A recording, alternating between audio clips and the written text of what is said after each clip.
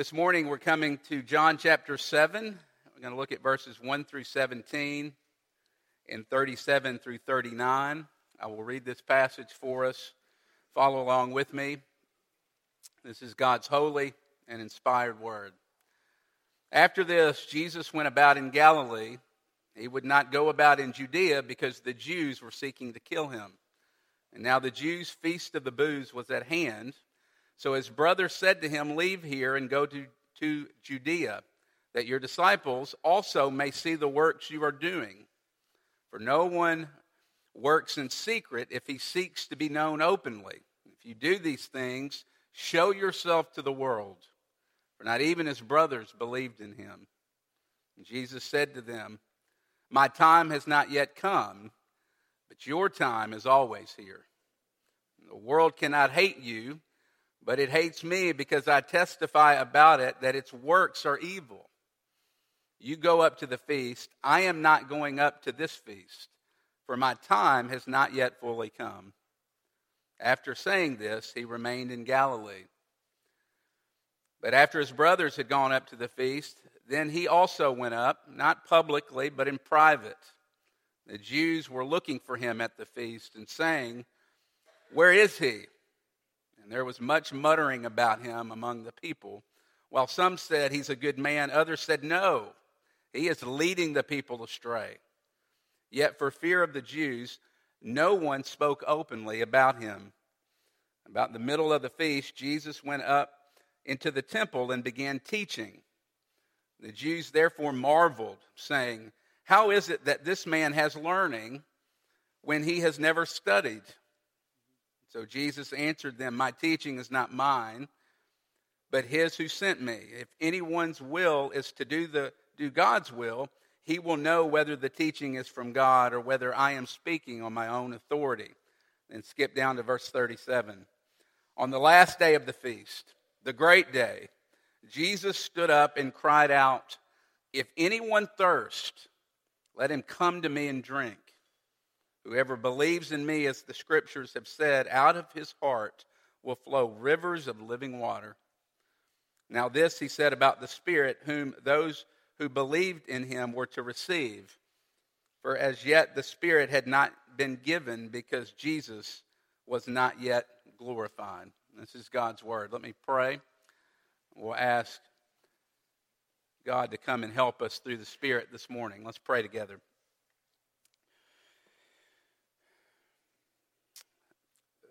Father, we come into worship this morning, and there are lots of barriers that we bring into this place this morning. Some of us are bored. Some of us are distracted.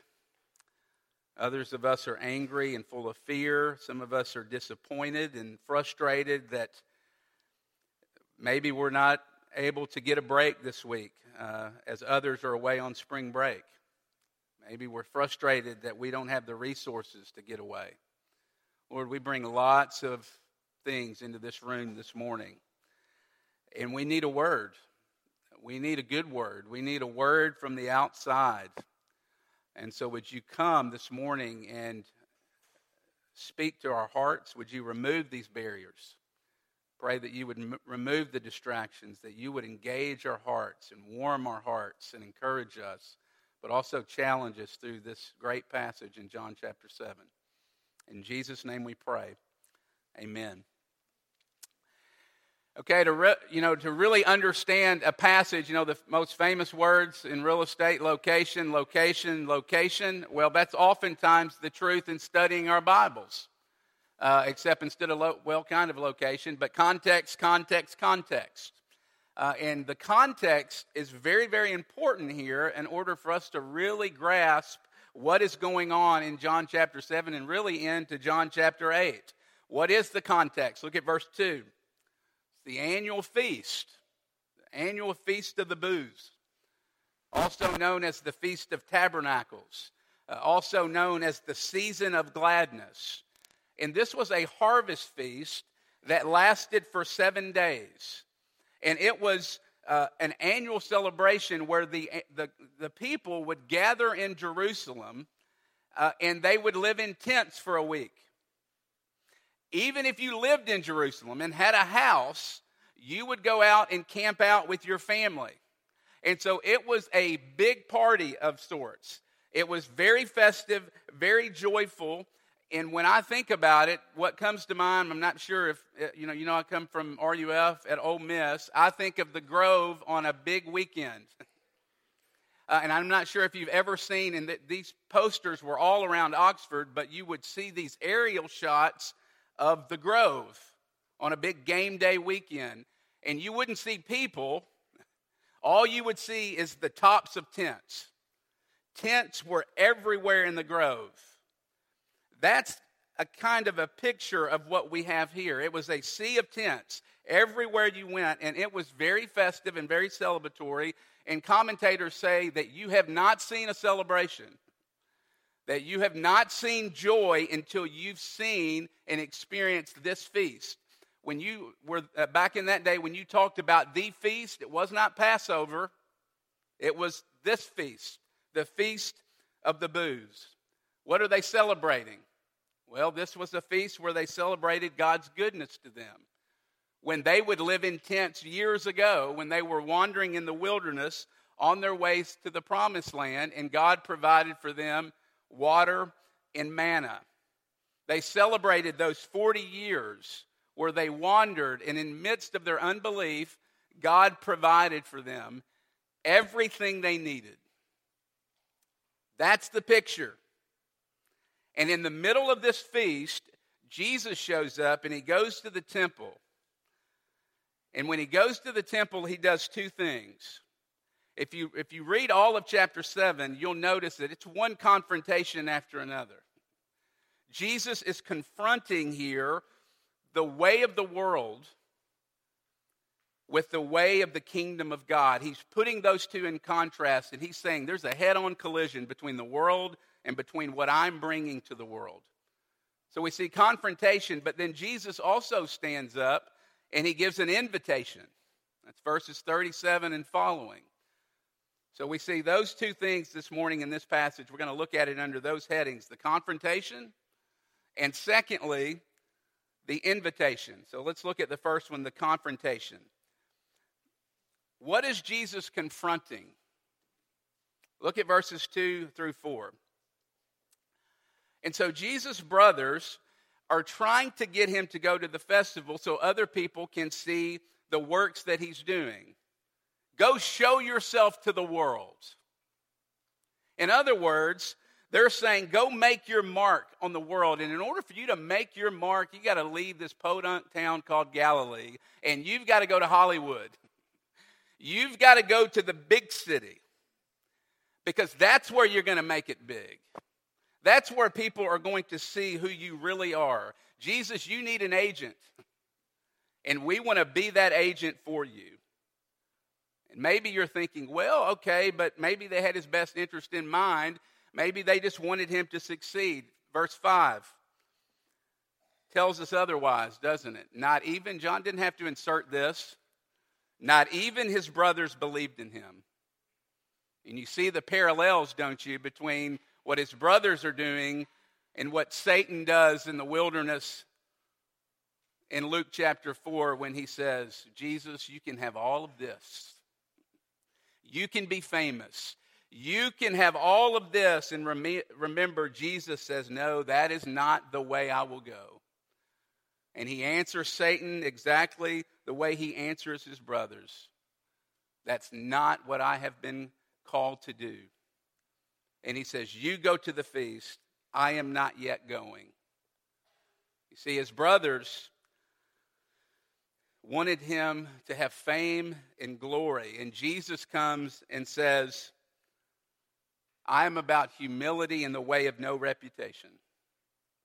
The things that you care about and the things the world cares about, and I would say the things that oftentimes we care about this morning, fame and recognition, Jesus devalues. And not only devalues, he dismisses. And he confronts us this morning with this question. What do you really care about? What do you really care about? What is defining, who or what is defining success for you? Is it the world and its standards, or Is it the kingdom of God? Jesus comes and he says success for him is obedience in faith. Look at verse 14. He continues. He changes his mind and decides to go up to the feast, but not in public. He goes in private, and he confronts the religious leaders or the religious establishment of the day. They're on the lookout for him, and it says that he stands up to teach, and isn't it interesting, as they marveled. Their jaw is on the floor as they're hearing Jesus teach. And look at what they say. How is it that he has not studied anywhere? He's unlearned. He doesn't have any credentials. He didn't go to seminary. Look at the response of Jesus in verse 16. My teaching comes from God. Isn't it interesting? He doesn't take any credit for it. We would take credit. Jesus says, no, what I'm teaching does not belong to me. It has come from God. And you see what they're upset about. Jesus doesn't have the pedigree. Jesus doesn't have the credentials. And for them, they had built their life on credentials. They had built their life on pedigree. And Jesus was shaking their foundation to the core. You see, the old way of doing things, the old pecking order was being threatened. And they didn't like it.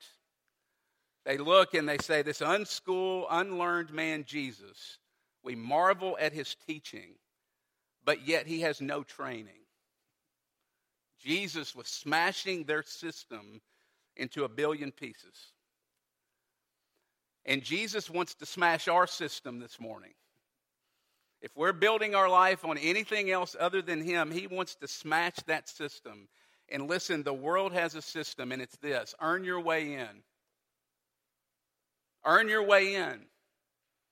See, oftentimes in the world, it's about going to the right schools, being a part of the right family and the right community, and getting the right degree and the right grad degree so that then we can get the right job.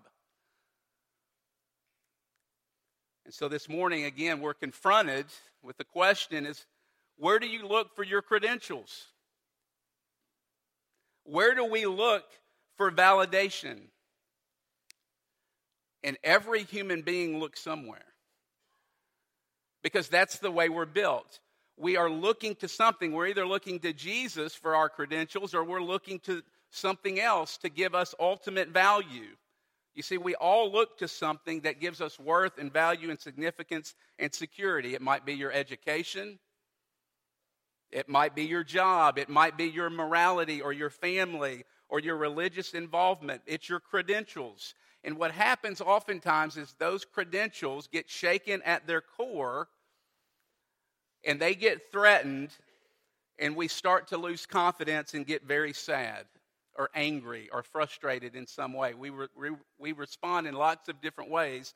Why is that the case? Well, because that's our identity. We have built our life and our identity on how competent we are. In other words, we've built it on merit. And Jesus comes and says, I'm going to turn that way of thinking on its head, because Christianity and life with me is not about your credentials. It's not about your pedigree. It's not about merit. It's about grace. And Jesus comes and says, I'm going to give you a new identity, one that's not shifting like the circumstances of the world, but one that is secure and stable. Jesus is in a head-on collision in this passage with the world. Look at verses 6 and 7. That's what he's getting at. You want to talk about strong? Last week I thought was pretty strong. This is pretty strong. Look at verses 6 and 7. My time has not yet come, but your time, it's always here. It's always your time. You see, Jesus, when he uses that word, my hour or my time, always in the Gospel of John, he's referring to the hour of his death.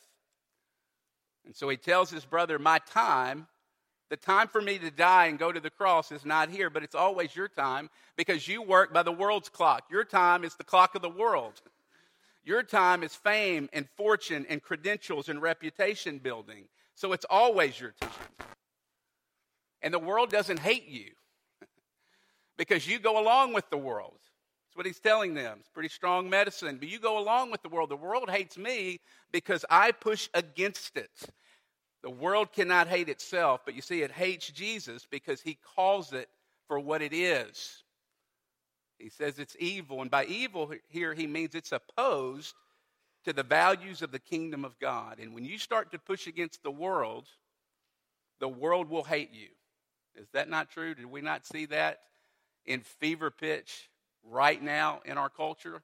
Start pushing against the world and see what happens. How challenging is that for us this morning? Are we living for Christ in such a way that it would provoke discomfort or that it would provoke disruption in our lives? Or have we so watered down Jesus in our lives that you can't tell the difference between us and the world around us? See, it's challenging, and Jesus is confronting us here. Not only does he confront us in this passage, he gives us a really sweet invitation. Let's look at that, the second point, the invitation.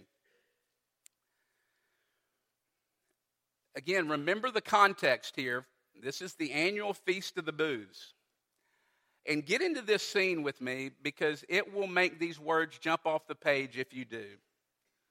The annual Feast of the Booths, one of the things that they would do every single day for the 7 days that they were at this feast is the people would all gather at the pool of Siloam. And they would sing songs from the Old Testament. They would dance. It was a very joyful occasion. And the priest would take a pitcher and dip it into the pool of Siloam.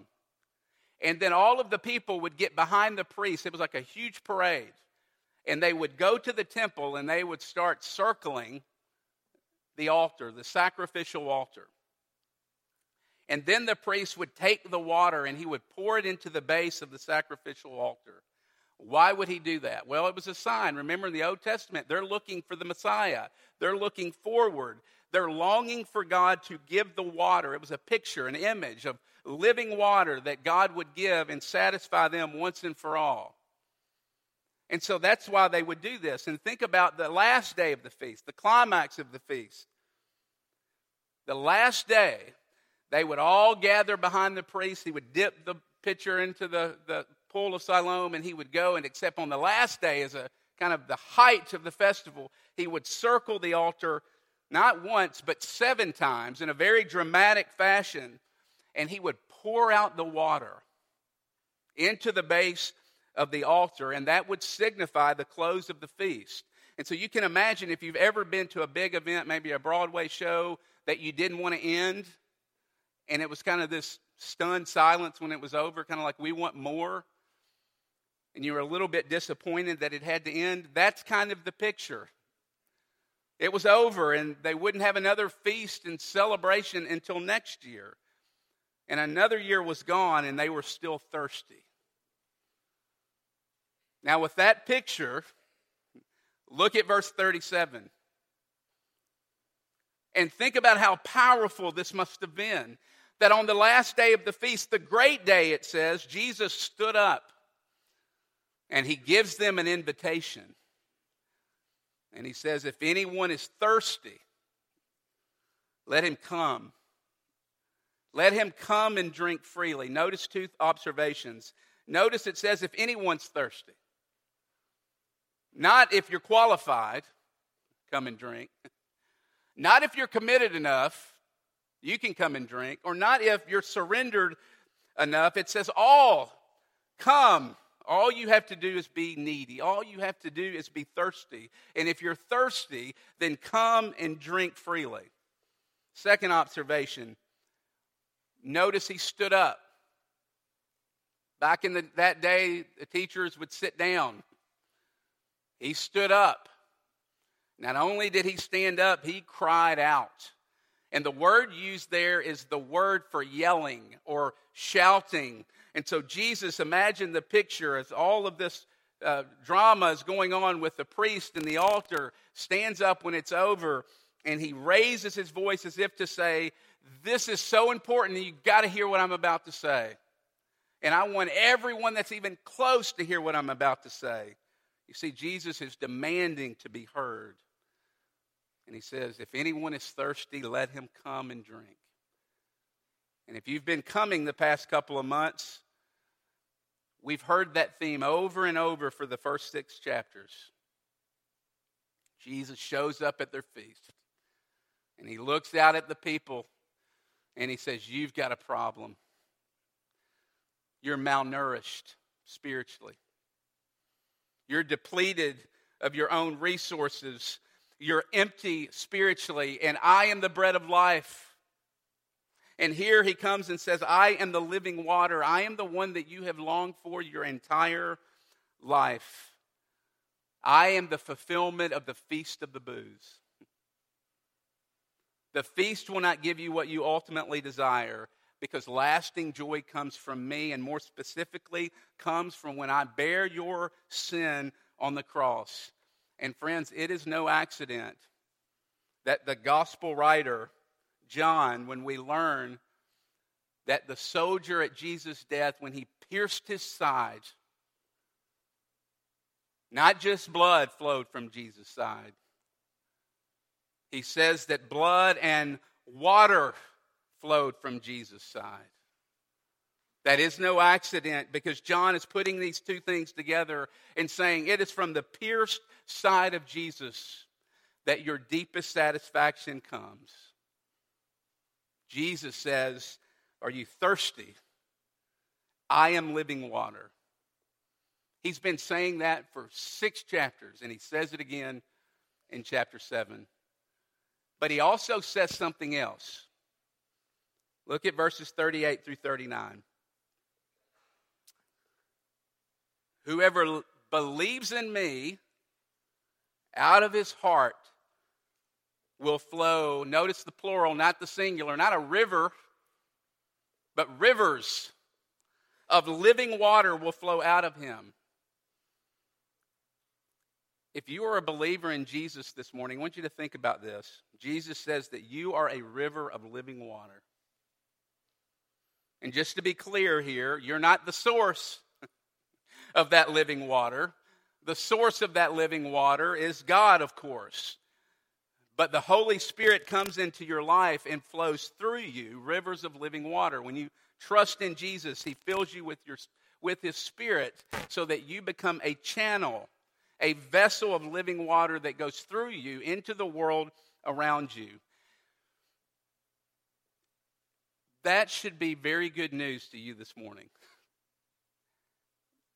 Because if you're like me, you often feel like you're at the end of your resources. Anybody else feel that way? Do you ever feel like you have, with your work or your spouse or your children or your friendships, that you look at those things and you're overwhelmed and you say, I have nothing else to give. I'm out. Is your tank on empty this morning? Where do you feel this morning that you are grinding it out in life? Where do you feel like you're dehydrated emotionally and spiritually and relationally? You see, it's in those areas that Jesus says, come. Come and drink freely, and I will give you more than enough. I will replenish you, and I will give you more than enough for that person to which you say, I have nothing else I can give. Mothers of young children this morning, do you feel like you're at the end of your rope? You feel like you have nothing else that you can give? Listen, friends, I'm not sure there is another group that walks around with more guilt on a regular basis than Christian mothers of young children. Seriously. Why is that? Because at the end of the day, most of the time you feel depleted. And at the end of the day, most of the time you think of the 100 things that you could have done better or the 100 things that you did not get to do. Man, I should have allowed more time for personal Bible study and prayer. Or, I needed to take a meal to that person in the church Or that friend that I've been wanting to get together with for months.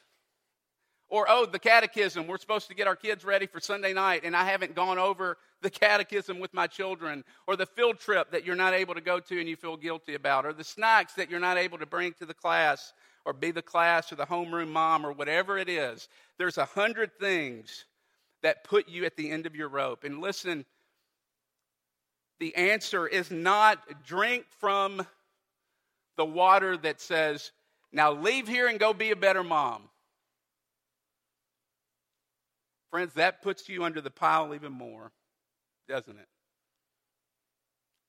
You see, we need to drink. You need to drink this morning from the fountain of Jesus. From the fountain of living water that looks at you and says, you're mine. And you're enough. And I love you. And I'm not only going to give you what you need, I'm going to make your cup overflow out into the world around you. You see, come to Jesus. And he will give you living water that will quench your thirst. But not only quench your thirst, it will be enough for you, and it will flow out of you into the world around you. Rivers of living water. Think about the difference this morning. This is a good picture for me. The difference between a bucket and a basket.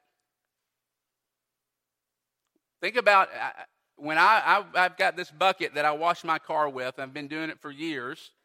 And I don't care how many times I rinse out the bucket. It seems like within a second, the bucket is grimy and filled with dirty water. Is that right? Why? Because it's trapped and the water cannot flow through it. But think about a basket. When you pour water into a basket, what does it do? It goes and flows through the hose in that basket. Friends, we are baskets, not buckets. You see, the Lord's vision for our life is that we would be baskets, that the living water, the Holy Spirit would flow through us and make us holy, and it would heal us and redeem us, and it would flow through us, living water, to the other people around us. What is your vision this morning for your life? Are you a bucket? Do you keep the water trapped inside you? Is that your vision, that I'm going to get Jesus and he's going to be my river, and I might share that river with a few of my close friends, but we're going to be comfortable and we're going to keep that water to ourselves? Friends, that's not a river, that is a dam. That's not a bucket. That is a bucket, not a basket. A bucket that is recycling dirty water. Or are you a basket this morning? The water, the Holy Spirit flow through you into the world around you. Rivers of living water. Does Jesus flow through you to the world around you? What about our church? Is this church our church? Are we rivers of living water to this city? To the city of Birmingham. What is our vision for reaching the city of Birmingham? And one of the ways you know that you're a river of living water is if we were to close our doors tomorrow morning and never open again, this city would weep. The city would weep because of the closing, because of the impact that we have had on this city. And not only Christians, non-Christians, people that didn't even know us would say, I didn't even believe what they were saying, but they made us so much better and made our city so much fuller and caused it to flourish. And they would be sad. What would it look like for us to be rivers of living water to our city? Well, it could look like lots of things. But it would look like us leading the way in racial reconciliation in our very divided city. It would look like us praying regularly for our city. It would look like us, instead of talking and telling people how much we know, listening and getting a fuller perspective. It would look like entering into people suffering with them weeping with those who weep and mourning with those who mourn. It would look like serving the poor. It would look like ministering to our friends, not just always being nice, but being able to tell them hard things in love because we love them and want them to see their blind spots. It would look like being good neighbors and not simply pulling in the garage and putting the garage door down and not knowing anyone around us. But it would look like knowing their names and inviting them into our homes to share a meal. It would look like throwing a block party so that all could come. Rivers of living water. But you know what's interesting? You know what else it looks like to be a river of living water? And Jesus says this, and I found it very, very fascinating and interesting. You see, we think, in our natural ways that we think is we got to be good, well-trained, we got to know our theology, we got to work harder than the world works, we got to be nicer than the world, we've got to be more relational and charismatic and those kinds of things. But Jesus doesn't say that. You want to know, he says the main way we can be rivers of living water is by the way we love one another. You remember that? Jesus says, the way the world's going to know whether or not you belong to me, what's going to get their attention is the way you love. Now, again, we're definitely called to love everybody in general, okay? But he doesn't say that. That's assumed. He says, by the way you love each other. I heard a story last week about this guy who he had just gotten out of prison and he'd become a Christian while he was in prison. And he starts to work at this church. It's on the East Coast. And while he was in prison, and even before, he had gotten several very vulgar tattoos all over his body. And this church hires him. He's now a Christian, and he ends up becoming a member of this church. And he wore long sleeves all the time, no matter what time of year it was, because he didn't want anybody to see the tattoos and the things that they said. Even the people would say as he was doing work around the church or whatnot, the people would come up and it would be mid-July's hottest part of the year, he'd have on long sleeves. And so organically, the church began to pull their money together in order to help this guy and pay for the tattoo removal. And so he went and started getting these tattoos removed, and the doctor said, listen, we've got more than enough money. We're good. We don't need any more money. And not only that, they would run this shuttling service with this man because it took several appointments, and they were very painful appointments. And so members of the congregation decided to drive him so that he would not have to drive in pain. Got to the point to where the doctor finally said, I'm not charging you another dime. I don't know who you people are. I don't know where you come from, but I have never seen anything like this. And I don't know how you know this man and why you're doing what you're doing, but I think it's wonderful. And it's one of the best things that I have ever seen in all of my years of being a doctor. Now, I don't know whether the man was a Christian or not, the doctor. But what got his attention?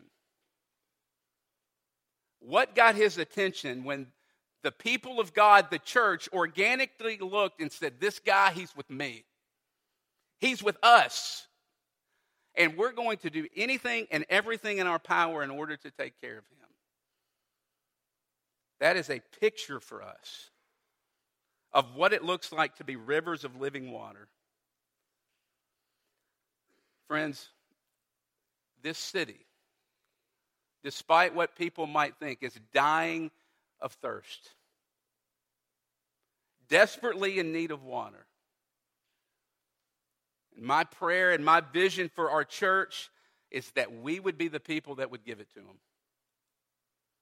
We would be the people that would give it to them. Oh Lord, help us to be baskets and not buckets. Oh Lord, help us to be rivers of living water to a thirsty world. Amen? Let's pray.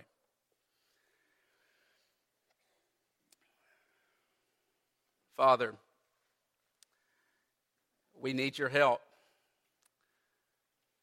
First of all, give us the faith to believe that we do really have living water flowing through us because of the Holy Spirit. Father, may we trust your ways and not the ways of the world. Would you make our church and would you make our lives and our families and our neighborhoods, make us rivers of living water to the people around us. In Jesus' name, amen.